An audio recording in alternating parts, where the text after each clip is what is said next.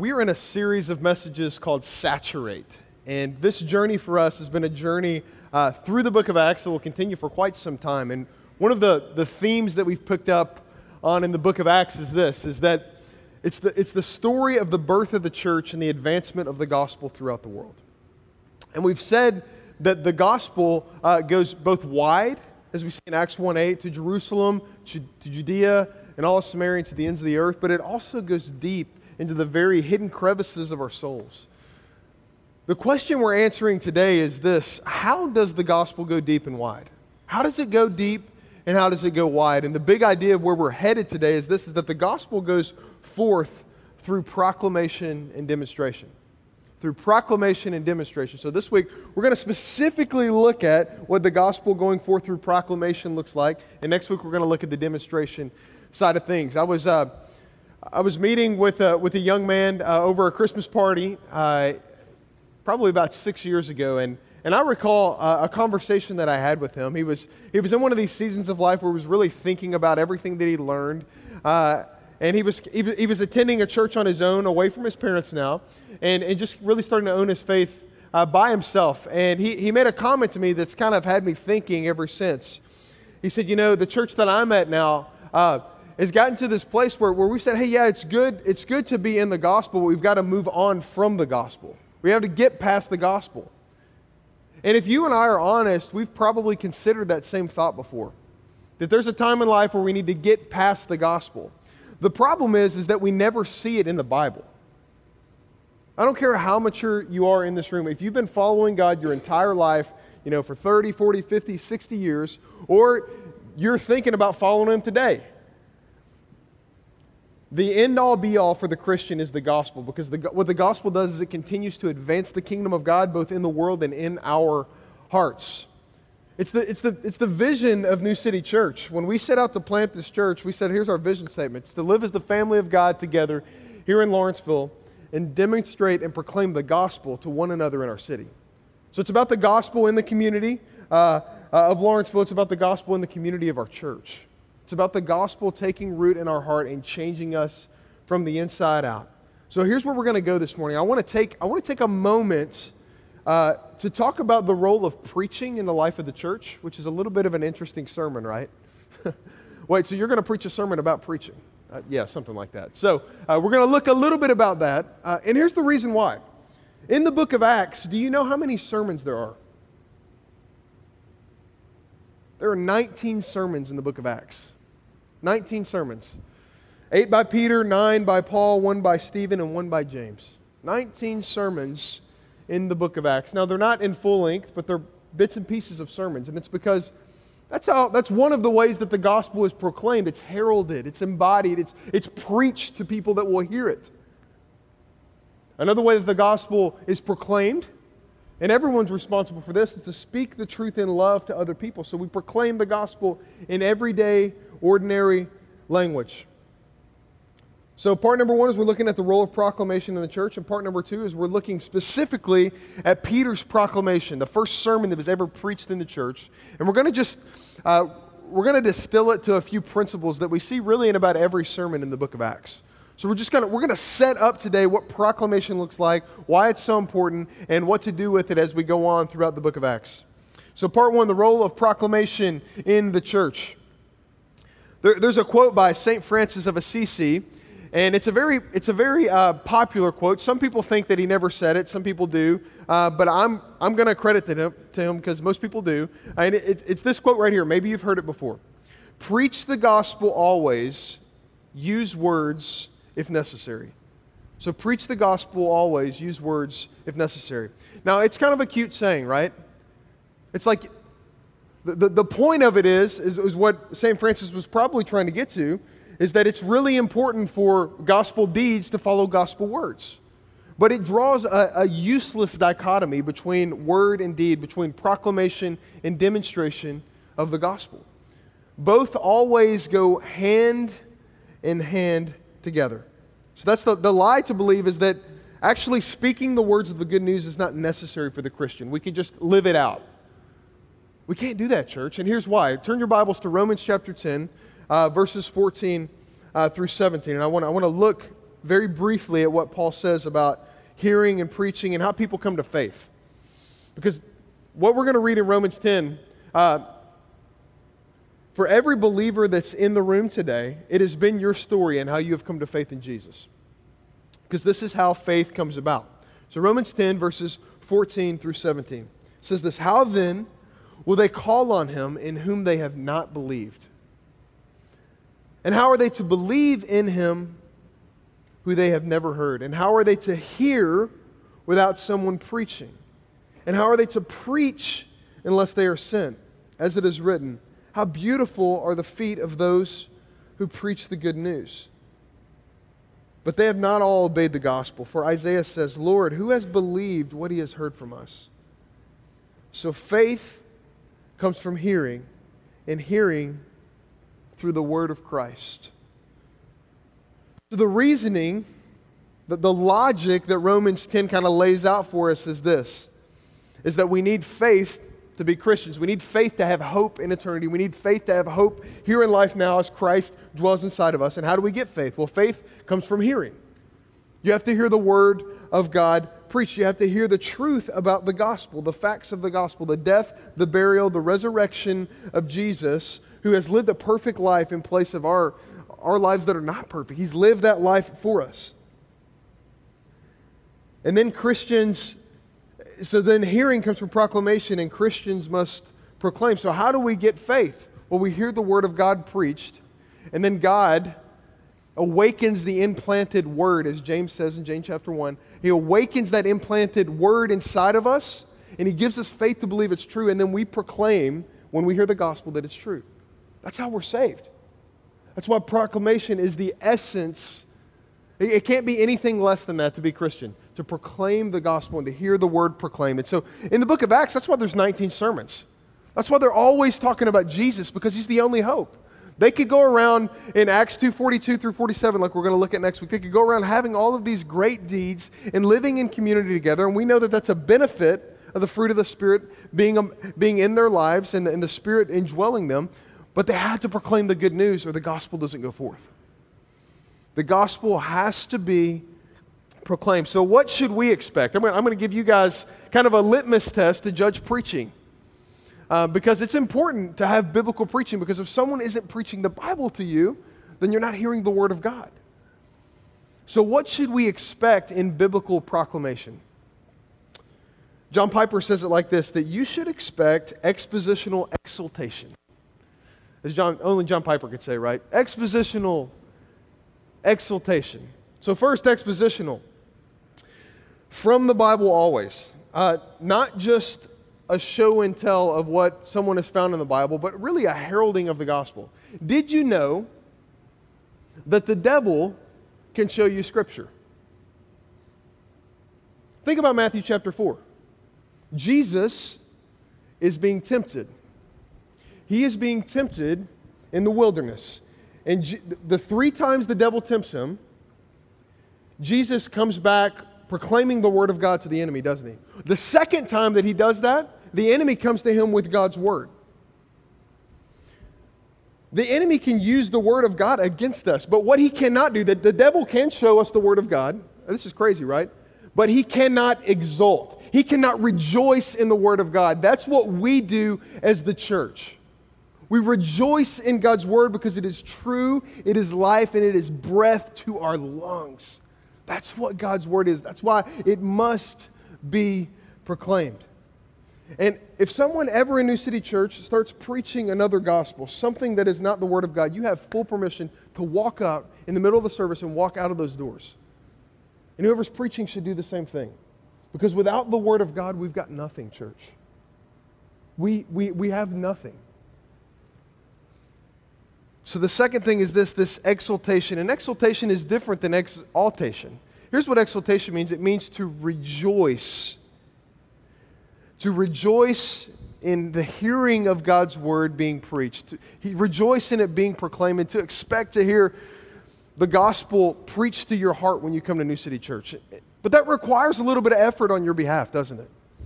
It requires a little effort because we have to come into this place expecting to hear from God. We don't just show up expecting to get a couple nuggets out of the Word. We expect to have an encounter with God whenever we worship together. Do we expect that? Because that's what God has for us. John Calvin said it like this when he was speaking about preaching in his sermons on Ephesians. He says it like this: "It is certain that if we come to church, we shall not only hear a mortal person speaking, but we shall feel, even by God's secret power, that God is speaking to our souls." I want to stop right there. Have you ever heard a sermon before and just thought, man, I feel like God was speaking to me? You ever had one of those? Every week, okay. That's good. It means the Holy Spirit's working. He's doing His thing. That's why. It's because the Holy Spirit is absolutely making the truth come alive in our hearts. And he goes on to say this, that God is the teacher. So God so touches us that the human voice enters into us and so profits us that we are refreshed and nourished by it. God calls us to God's self as God's own mouth, and we're open, and we saw God there in person. So how do we respond to the proclamation of the gospel? Because this isn't about me, this isn't about you, this is about God. When we come and we sit, there's a way that God has wired us that we come and we hear His Word proclaimed. It's like His Word washes over us. And it's like the wind of the Spirit blows through the caverns of our souls. And His Word, it's like what we looked at in Ezekiel 36 last week whenever these dry bones came to life. That's what it's like to hear the Word of God proclaimed. In New City, I hope that we're a church that never settles for anything less. I pray that would be our story, that we just love the Word of God because it's the only thing that we have. So that's what you can expect in a sermon, and that's some things that you can do to prepare yourself. The second part of this is where we actually get into Acts chapter 2. So I'm going to ask you to stand, and we're going to read Acts chapter 2, verses 14 through 41. So we're actually going to read a sermon together from the Bible. Acts 2, 14 through 41. Here's the word of the Lord. This is Peter. This is the first sermon ever preached in the church. But Peter, verse 14, standing with the 11, lifted up his voice and addressed them. Men of Judea and all who dwell in Jerusalem, let this be known to you, and give ear to my words. For these people are not drunk as you suppose, since it's only the third hour of the day, or 9 o'clock in the morning. But this is what was uttered through the prophet Joel. And in the last days it shall be, God declares, that I will pour out my Spirit on all flesh. And your sons and your daughters shall prophesy, and your young men shall see visions, and your old men shall dream dreams, even on my male servants and female servants. In those days I will pour out my Spirit, and they shall prophesy. And I will show wonders in the heavens above, and signs on earth below, blood and fire, vapor and smoke. And the sun shall be turned to darkness, and the moon to blood, before the day of the Lord comes, the great and magnificent day. And it shall come to pass that everyone who calls upon the name of the Lord shall be saved. Men of Israel, hear these words. Jesus of Nazareth, a man attested to you by God with mighty works and wonders and signs God did through him in your midst, as you yourselves know. This Jesus, delivered up according to the definite plan and foreknowledge of God, you crucified and killed by the hands of lawless men. God raised him up, loosing the pangs of death, because it was not possible for him to be held by it. For David says concerning him, I saw the Lord always before me, for he is at my right hand, that I shall not be shaken. Therefore my heart was glad, and my tongue rejoiced. My flesh also will dwell in hope. For you will not abandon my soul to Hades, or let your Holy One see corruption. You have made known to me the paths of life, and you make me full of gladness with your presence. Brothers, I say to you with confidence about the patriarch David, that he both died and was buried, and his tomb is with us to this day. Being therefore a prophet, and knowing that God had sworn with an oath to him that he would set one of his descendants on the throne, he foresaw and spoke about the resurrection of Christ, that he was not abandoned to Hades, nor did his flesh see corruption. This Jesus God raised up, and of what we are all witnesses. Being therefore exalted at the right hand of God, and having received from the Father the promise of the Holy Spirit, he has poured out this to you yourselves are seeing and hearing. For David did not ascend into the heavens, but he himself says, the Lord said to my Lord, sit at my right hand until I make your enemies a footstool. Let all the house of Israel therefore know for certain that God has made him both Lord and Christ, this Jesus whom you had crucified. So that's the sermon. And then Luke follows it up with this statement. Let all the house of Israel therefore know, verse 37. Now when they heard this, they were cut to the heart and said to Peter and the rest of the apostles, and this is key, brothers, what shall we do? And Peter said to them, repent and be baptized, every one of you, in the name of Jesus Christ, for the forgiveness of your sins, and you will receive the gift of the Holy Spirit. For the promise is for you and for your children and for all who are far off, everyone whom the Lord our God calls to himself. And with many other words he bore witness and continued to exhort them, saying, save yourselves from this crooked generation. So those who received his word were baptized. And there were added that day about 3,000 souls. This is the word of the Lord. Let's pray. Father, this is your word. God, let us not skip over this. Let's not just think that this was a sermon for first century Jews. This is a sermon for our hearts today. Would you cut us to the heart like you cut these first hearers to the heart? Would you cut us into and expose us and show us our utter and absolute desperate need for Jesus Christ? Would you gospel our hearts this morning as we hear your word preached and it washes over our souls? It's in Jesus' name we pray. Amen. You can be seated.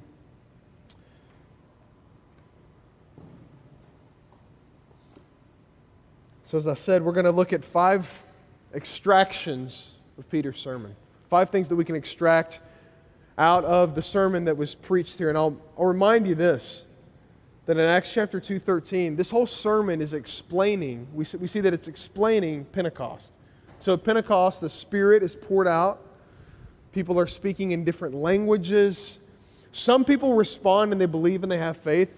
But there's another group of people that respond and say, hey, these guys are just drunk. They're just drinking new wine. Let's just let this go away. Let's just ignore the fact that something remarkable happened. Let's just act like it never happened. Let's just brush it off. And so Peter meets him right there. Oh, you want to brush this off? You want to ignore the non-ignorable Jesus that is just risen from the dead and sent his Spirit to dwell among you. You want to ignore that. And so this is where we pick up. The first thing that biblical preaching looks like is this, is that it's relevant. As much as I hate that word, I can't think of a better word. And here's why I do not like the word relevant, but I think we need to redeem it. Many times we look at God's word and we think that God's word needs to be tailored to suit our lives. So we kind of just hear the things that we want to hear about God's word. But the problem is that because we're sinful people, you and I don't know what we need to hear. In fact, I would make this declaration that the Bible shows us what true relevance actually is. The Bible, not the world, shows us what we should be concerned about.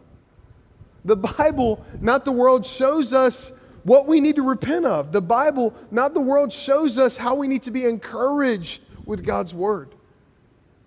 The Bible shows us what true relevance is. So in Acts chapter 2, 13 and 15, we see this whole scenario that I was just telling you about. And Peter stands up with the 11, and he lifts his voice up, and he addresses them. And he says, look, it's only 9 o'clock in the morning.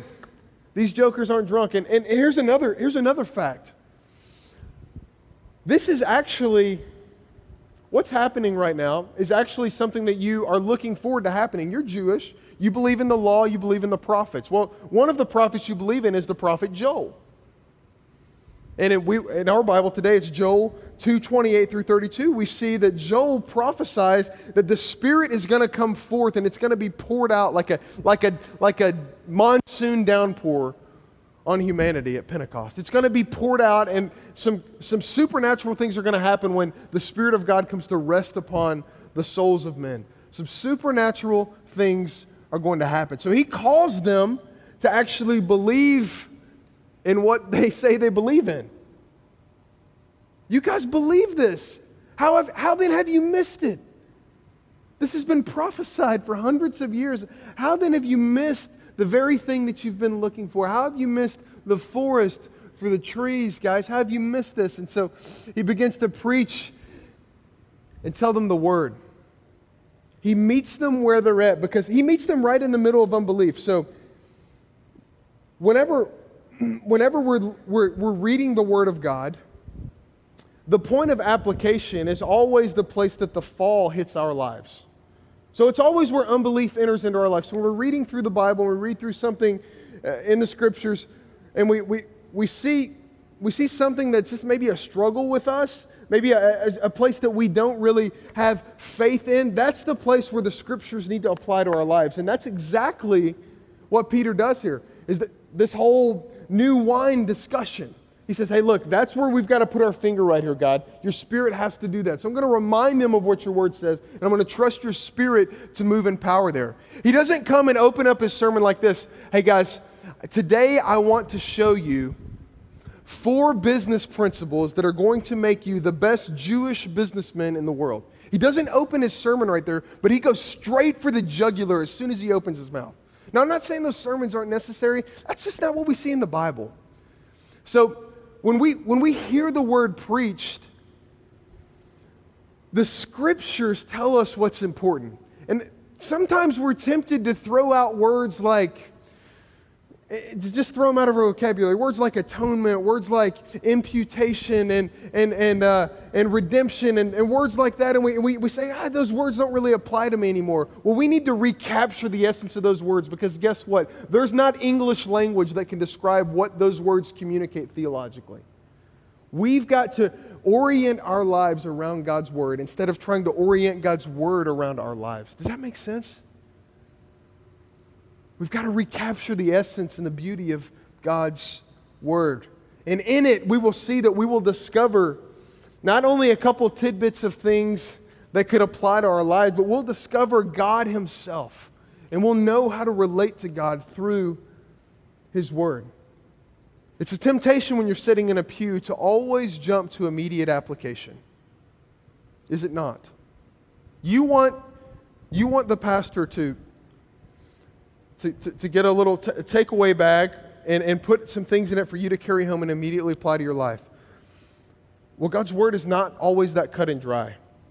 Church, we've got to be comfortable with the mystery. You're going to hear some things preached that are in God's Word that you don't fully grab, and that's okay. Because you know what it's going to do? It's going to send you on this journey of exploring God's Word in community and seeking to find those truths out for yourself and seeking to see the beauty of Jesus in all the Scriptures.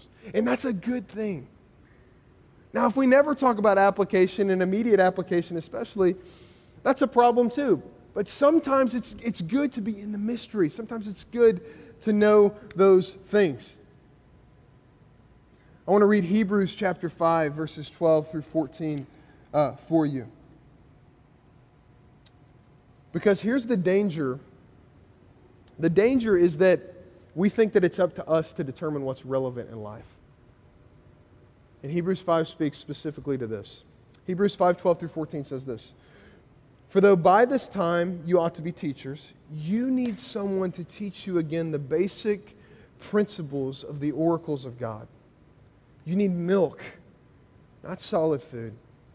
For everyone who lives on milk is unskilled in the word of righteousness, since he's a child. But solid food is for the mature, for those who have their powers of discernment trained by constant practice to distinguish good from evil. I have a daughter that's, I guess, about 10 and a half months old now, so she's getting ready to be a year old. That's crazy. But she still drinks milk. I'm pretty confident that if we let Maggie Grace, she would drink milk for the rest of her life, and that's all she would drink. I'm pretty sure she would do that. She likes it so much, I'm pretty sure she would continue in perpetual infancy if we would let her. As followers of Jesus, we cannot continue in perpetual infancy. We have to grow up into Christ in every way, as the book of Colossians said. The proclamation of the gospel, church, should help us grow up into being able to digest the meat of God's Word, the mystery of God's Word, the things that we can't wrap our minds around. We shouldn't be afraid to go there because the Holy Spirit wants to take us there as His people. He wants to take us into the mystery, into the things that we can't understand as well. Colossians 1:28 says this, Him we proclaim. There's that word for preaching. Him we proclaim, warning everyone and teaching everyone with all wisdom, that we may present everyone mature in Christ. That's the goal of the church right there, to present one another mature in Christ. And New City Church, we've been on this journey for a while, and the honeymoon phase is actually worn off. And while the honeymoon stage was fun, I love where our church is right now, because we're taking the truth of the gospel to one another's hearts. And it's not always easy, it's not always cut and dry, and there's a lot of tears. But God is working in our midst in such a way where we're able to present one another mature in Christ. And if we don't commit to one another in relationship, we never get to take the gospel to each other's hearts. But because we're committed to one another, we get to present one another mature in Christ. Not in this perpetual infancy stage, but we get to grow up in Jesus together. So that's the first thing. Is that preaching and proclamation must be relevant. It's got to speak to the issue at hand. The second thing is this, is it's got to be full of the Bible. Did you know in this passage of Scripture right here, in the sermon, that there's like 13 verses of Bible, and then there's like 13 verses of explaining the Bible. So half of the sermon is Peter quoting the Bible. The other half of the sermon is Peter explaining what he's quoted in the Bible. So it's not just like this one verse, it's full of the Bible. Do you know why a sermon or a proclamation that we speak to one another has to be full of the Bible? Because the Bible is God's Word. If we want to see who God is and know who God is, we just speak His Word. I was in high school, and I remember I was trying to make a decision for college. And some of you are in this stage now. And I just remember saying, man, I just wish God would speak to me. Like, I wish He would speak to me out loud. And one of my friends said, hey, you want God to speak to you out loud? Why don't you read the Bible out loud? And there He's speaking to you out loud. And all of a sudden, it kind of sunk into me. This is God's Word. This is not just a book. This thing is God's Word. Our speech, our proclamation, our preaching, the way that we talk to one another ought to be full of the Bible. Do you know how our speech gets to be full of the Bible? We immerse ourselves in God's Word. And there has to be a community of people to help us do that, right? We have to immerse ourselves in God's Word. So, let's just go through briefly what Peter's going after in these different texts. So the Joel text, which is in Acts 2:16 through 21, he's talking about pouring out the Spirit of God. And he's really just trying to show them that, guys, you've been looking for this, but you're missing the forest for the trees. And the way that Joel explains the pouring out of the Spirit reminds me of a trip that I took high schoolers on when I was a youth pastor in Indianapolis. We decided we wanted to take a whitewater rafting trip with our upperclassmen to Colorado. Now, at the time, I was like, Colorado's kind of in the Midwest, right? Wrong. It's a 24-hour drive each way. 24 hours. In a charter bus that has 52 seats with 52 people in it. And so we're on our way, trucking along. It's great. It's good. All of our stuff is packed underneath. We got like one change of clothes. We're going camping, so we're packing pretty light anyway. And then we stop at this gas station to get a couple drinks as we're settling in for the night. And do you know what happens at that time? The biggest rainstorm I have ever seen in my life. Maybe it's the biggest rainstorm in the history of the world. I'm not sure. This would be on par with what happened in with Noah and the ark, because this rainstorm was just massive. And so here we are, we're all out, and of course we didn't want to wait for the rain to stop. We said, hey, let's run through it, because that's a great idea. And so we run to the bus, and we are all soaking wet. None of us can change clothes, and we've got, 20 hours to go to get to Colorado. Needless to say, it smelled great. And to make matters worse, the AC went out. So that was a fantastic trip. But when I think about the Spirit being poured out, I think about times in my life where I've experienced things like that, just uncontrollable amounts of water coming down out of the sky. That is the magnitude of the Holy Spirit coming upon our lives. That God's presence is so thick and rich in our lives. That's what it means for the Spirit to come upon these original hearers and for our lives as well. Then he goes on in Acts chapter 2, 25 through 28, and he's quoting Psalm 16, and he says, look, hey, I just want you to show that David, who you guys all love, David, the greatest king to ever rule Israel except for Jesus, David, he prophesied about this resurrection. Like he saw this thing coming and he prophesied it.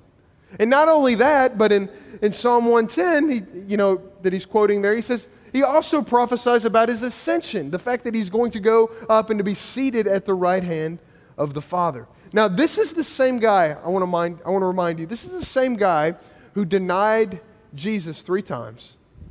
The same guy that tried to walk on water and failed at that. I mean, Peter is an absolute failure. But yet, for some reason, Peter stands up and he rebukes the false claim that his Jewish brothers make.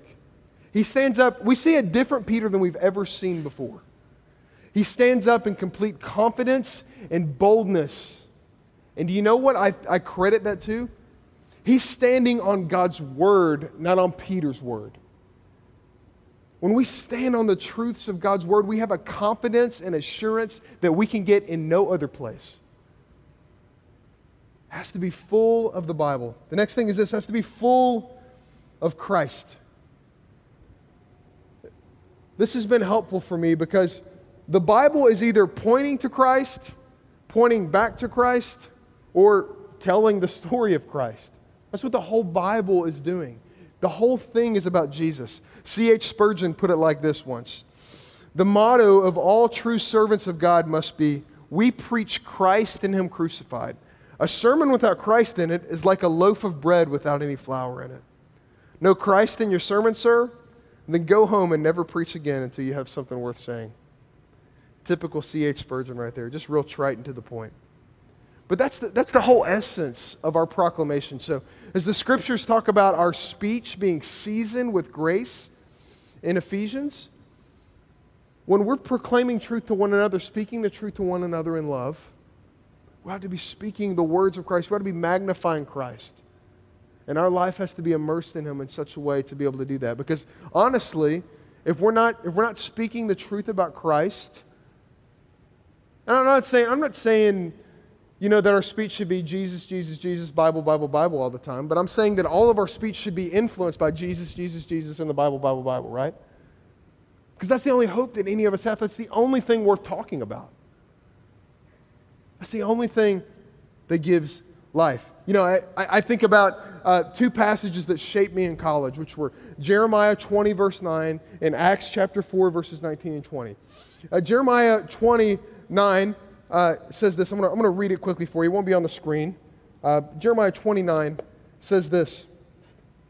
If I say I will not mention Him or speak any more in His name, there is in my heart as it were a burning fire shut up in my bones, and I am weary with holding it in, and I cannot. So they're trying to stop Jeremiah from talking about God. And he said, look, they try to shut it down. It's burning in my bones. I can't hold it in. Acts chapter 4, the Sanhedrin does the same thing to Peter and John. He says, hey, we're going to let you guys live, but guess what? I don't want you talking about Jesus anymore. And you know what Peter and John said? They said, hey, you've got to judge what's right in the sight of man for you. But here's one thing that's true for us. We can't help but speak about Jesus. What would it look like, church, if we were the kind of people that couldn't help but talk about Jesus? We couldn't help it. It just came out, it just oozed out of us because we were so immersed by the life that we found in Jesus Christ. Our proclamation ought to be full of Christ. And here's the truth. We're all proclaiming something with our lives. The question is, what are we proclaiming? What is it that we're proclaiming with our life? Is it fame, fortune? Is it a certain lifestyle? Is it certain friendships? I mean, what is it that we've aimed our life at?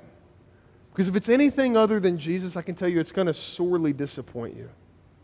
If it's your wife, she's going to disappoint you. If it's your husband, he's going to disappoint you. If it's your kids, they're going to disappoint you. He's the only thing worthy. Let's move on to the fourth thing. This is where it gets real good. It addresses the heart. So it goes like this. Peter has to tell him the bad news before the good news can be good news. He has to tell them the bad news. Did you notice what he said to them? It was a pretty winsome sermon, if I'm honest, right? Peter comes up and he's like, hey guys, how we doing today? You killed Jesus. Did you hear that in there? He's like, hey, the Christ who you crucified, I mean, he really lays it on them. He doesn't ease into it and say, hey guys, how are things going? I know this Jesus thing has kind of shook things up. No, he says, you crucified Jesus. He goes straight for the jugular right here. You crucified Christ. But in the same context of that, I'll read Acts 2:23 and 30 through 24 for you. It's really helpful. This Jesus delivered up according to the definite plan and foreknowledge of God. Let's stop right there. So, did they crucify Jesus? Physically, yes. But Jesus was delivered up according to the definite plan and foreknowledge of God. Who really killed Jesus? God killed Jesus.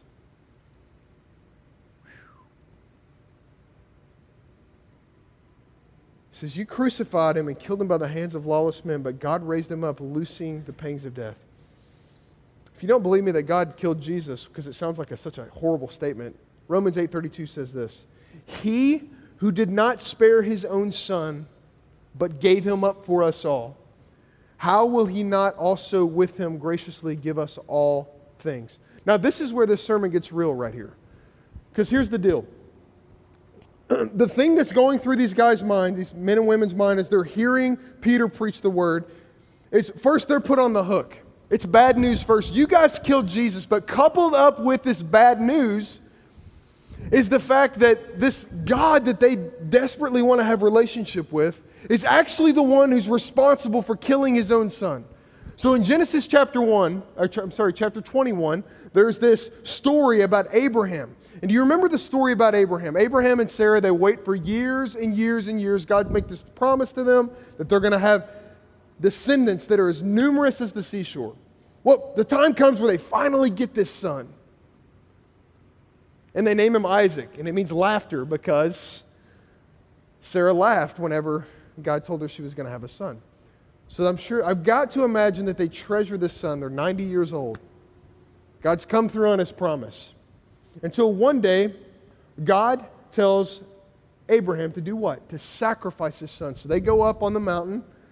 And, Isaac says something to the degree of like, hey, we've got the wood here. We've got the fire. But where's the sacrifice? And what does Abraham say? God himself will provide it. Abraham's walking up the mountain. The sacrifice is walking right in front of him, his son. But just in the nick of time when he is on top of him, getting ready to slay his son at God's word, what does God do? He provides a ram stuck in the thicket. He provides another way. It's a portrait of what will happen with God's son.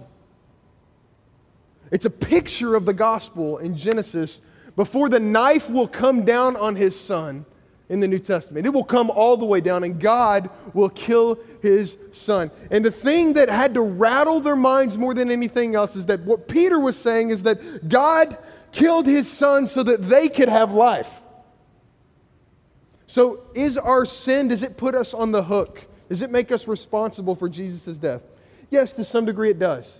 But it's not outside of the will of the Father. This is the Father's plan ultimately, to kill his son so that we could have life.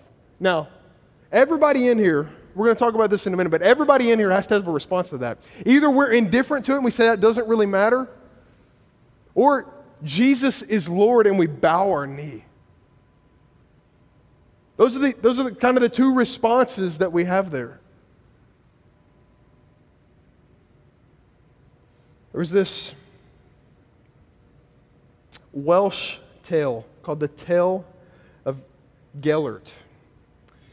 And the Tale of Gellert is an interesting tale. It paints a great picture is why I'm telling it to you. The Tale of Gellert goes like this. There was this prince, and this prince had a son. And this prince was a hunter. And for some reason, the princess was not in the home, so it was the prince and his son. And the prince says, look, I've got this great dog.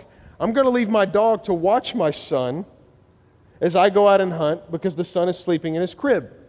Now, you guys think this is crazy, but when you have kids, it's a little bit more understandable. I'm kidding. I'm kidding. I'm too serious. So seriously, the tale is he leaves the dog there. He comes back. Gellert has been this dog has just been a great dog. He's never done anything malicious or violent. He's been like the best dog ever, like old Yeller kind of good dog, like a great dog. So he comes back, the guy does, he's got his harvest of animals with him, and he comes back and he walks in, and there the dog is excitedly meeting him at the front door. The only problem is there's blood and hair all over the floor. All over the dog's face. He's like, man, why is this dog so excited? He's got blood all over him. So in a split instinct, in just a split second, the prince does what he has to do. In his mind, he's thinking, this dog has killed my son. He's killed him. And now I know what I got to do to him. So he draws his knife and executes the dog. As he's walking through the house, trying to pick up the pieces and think about what he's going to tell his wife, he goes back into the bedroom and he notices just behind the crib, the baby is sitting there unharmed. There's nothing wrong with him. But there in front of the crib lies a wolf that the dog has taken out to save the baby. And in that moment, the prince declares, I've killed my son's Savior. And it said that prince never smiled again. I've killed my son's Savior. That had to be exactly what was going on in these guys' mind as they heard about the cost of redemption. Last thing is this, that when the gospel is proclaimed, it promotes a response. Let's read Acts 2:37 through 41. So this is the response after the sermon. Now when they heard this, they were cut to the heart. So they couldn't ignore it. And they said to Peter and the rest of the apostles, brothers, what shall we do? Because we have to do something. What should we do in response to this? And even as we notice in other parts of the scriptures like Luke 3 and Acts 16, this is a very common response. That the Holy Spirit prompts a response when you hear the word of God proclaimed. And Peter said to him, repent and be baptized, every one of you, in the name of Jesus Christ for the forgiveness of your sins. And you'll receive the gift of the Holy Spirit. So that same thing you're mocking, that same thing you're thinking that you don't need, the very thing that's come for you, the gift of the Holy Spirit, Christ's presence with you, you'll receive that. And much more. You'll also receive forgiveness for your sins. So those secret sins that you have in your life, the things that you don't want anyone else to know about, you can receive forgiveness for those things. What do you got to do to get that? He tells them, you got to repent. You got to turn from your ways. And you got to be baptized. So John the Baptist, years before this, has this baptism as the last prophet before Christ. He has this baptism of repentance. And what it was doing is preparing the people's heart for the coming of the Savior. And this baptism was a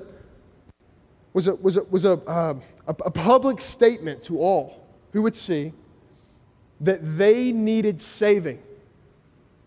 Next week we're going to have a baptism in here. It's going to be great, at least one baptism, maybe more. And the statement that we're making in baptism is that we need Christ's blood to wash over us and to make us clean. We need forgiveness from our sins. And those of you that have been baptized in here, it's good to just look back and think about the fact that Christ has redeemed us, that we have forgiveness of our sins. Because you know what we are prone to as humans? We are prone to forget that we need the gospel every single day. It's like someday we think we can wean ourselves off of Jesus, and we think that that's what spiritual maturity should look like. We never wean ourselves off the gospel. So he says, repent and be baptized, every one of you, in the name of Christ for the forgiveness of your sins, and you'll receive the promise. And he goes on to say, for this promise is for you and for your children, just like the promise of the covenant has always been for you and your children. The promise is for you and your children and all who are far off and everyone the Lord calls to himself. And with many other words, he bore witness. This wasn't like a 10-minute sermon by Peter. It was a long sermon. He bore witness and continued to exhort them, saying, save yourselves. And the way that actually reads in the Greek is, be saved yourself. It's a passive. Be saved yourself from this crooked generation. So those who received the word were baptized. And there were added that day about 3 souls. No, 3,000 souls. It's an amazing testament to the work of grace. So what's this mean for us? What does this mean today? The Word of God prompts a response in our hearts. So as you hear about the claims of the gospel that God killed His Son so that you could live, what does that do inside of your heart? Does it stir affection inside of you? Does it make you want to shout hallelujah? Does it make you just kind of turn and twist on the inside thinking about the fact that I've got to do something with that Jesus? Does it cause joy to spring up in your heart? It should do all of those things as we see the truth about forgiveness, repentance, and receiving the Spirit. I want to close with this story. And obviously, another story from youth pastor days. I'm telling you, if you want any stories, just have kids and be a youth pastor. You've got endless amounts. As a youth pastor, we took our kids to camp one summer. And, typically the way that the last night of camp works, if you've ever been to church camp, is it's this very emotional, high experience. We're really trying to draw on people's emotions to get them to trust in Christ. And so there's kind of, in some ways, maybe they're pure motives, but some kind of manipulative techniques that can happen where we turn out all the lights and we say, hey, with every eye closed and with every knee bowed, I just want you to slip your hand up and tell me if you want to follow Jesus. And I'm not mocking that, because maybe some of you came to follow Christ that way. I'm not mocking that. And, maybe the worship leader plays this melody that's just amazing, and it just kind of stirs our affections and our emotions, and maybe God uses that. Well, this youth pastor the speaker at this conference was a little bit different. He said, hey, at the end of his sermon, he said, I want you to turn up all the lights.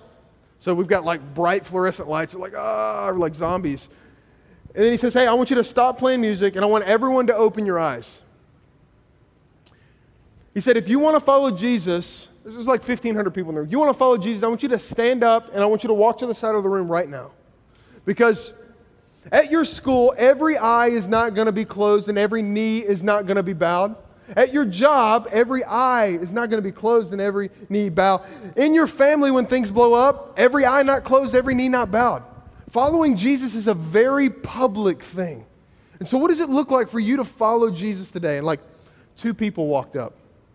And he said, that's about what I expected. But, and the truth was, if the lights would have been down, the eyes would have been closed, that all of the other things would have been going on, probably would have been 30 or 40 people.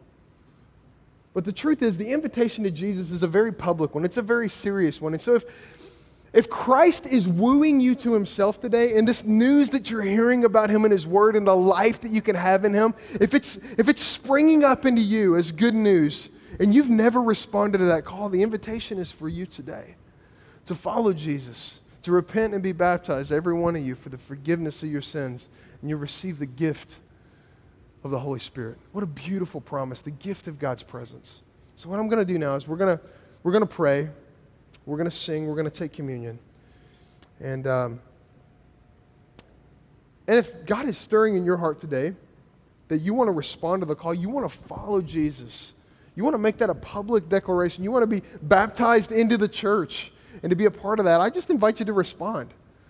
There'll be the communion servers will be in the back of the room after communion, and I'll be up here in the front. I would love to talk to you, but it's a very public thing to follow Jesus, and we would love for nothing more than for you to declare to follow Jesus Christ today. We'd love to party with you, because it's a journey, but it's this beautiful, scandalous journey of God's grace that we're all just trying to figure out together.